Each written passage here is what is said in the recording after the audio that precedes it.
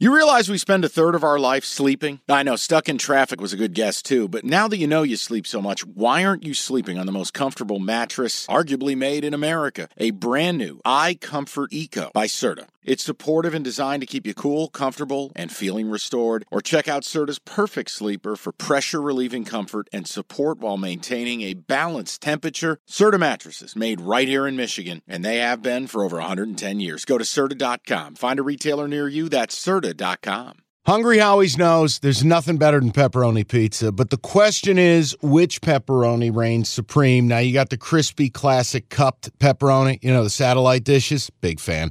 But why choose one when you get both? They got a pepperoni duo coming up. See, this is more up my alley right here. Pepperoni duo, you're getting the classic cup pepperoni, plus the original, plus 100% real cheese, unlike a lot of these other places around town. Get a large pepperoni duo, $9.99, only at Hungry Howie's. Evan, are they a blue blood? Yes. Okay. I don't know if that's a debate anymore. They have, 4 national titles? I think this would be 5. I saw something on social media where it was like, UConn will win the national title tonight and then be relevant in another 5 years when they do it again. Because it seems like that's kind of what they do. Mike laid out kind of who they are, and I went back and dug it up. Since 2000, they've missed 9 tournaments. I can't imagine a blue blood misses 9 tournaments in 20 or so years, but it's the deal.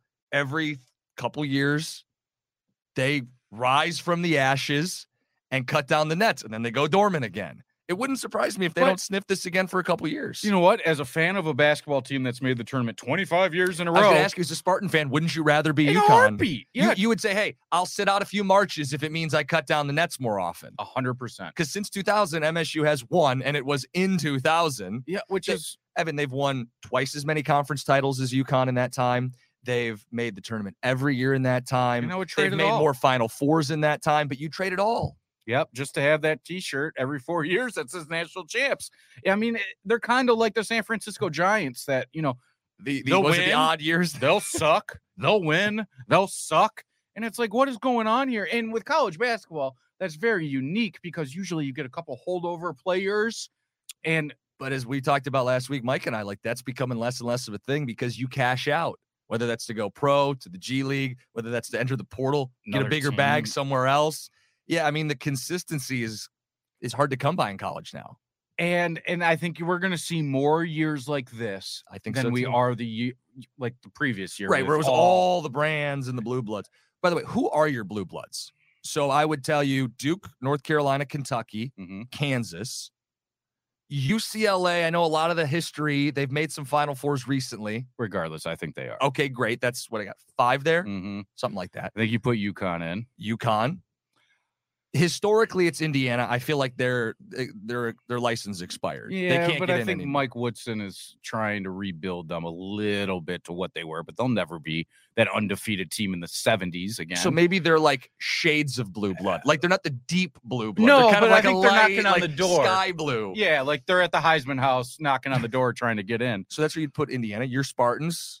I think they're close. So they're kind of like Indiana, like a lighter shade of blue. But the question is, I mean, they won a title in 79 and then 2000, but they maintained it from 2000 to be in one of the top 20 schools in the nation over those years. I would say they're a tier 2 blue blood. They're right there. Now, if you want to be a hard ass about it and say it's blue bloods, pure blood, fine. I guess I'd have to keep them on the outside. Did we mention Carolina? Yeah, Duke, Carolina, Okay. Kansas, kind of the.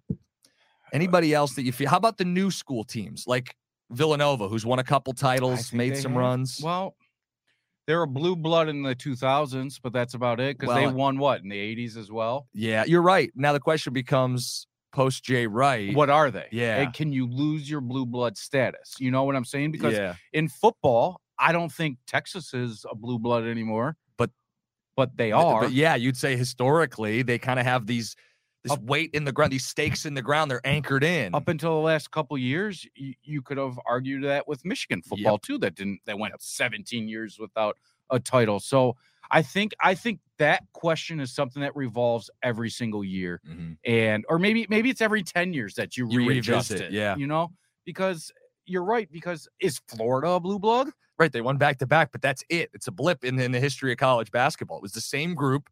Joakim Noah, Al Horford. But you can argue that Corey those Brewer. 10 years of Florida hoops, they were Billy Donovan, the best in college hoops. Yeah,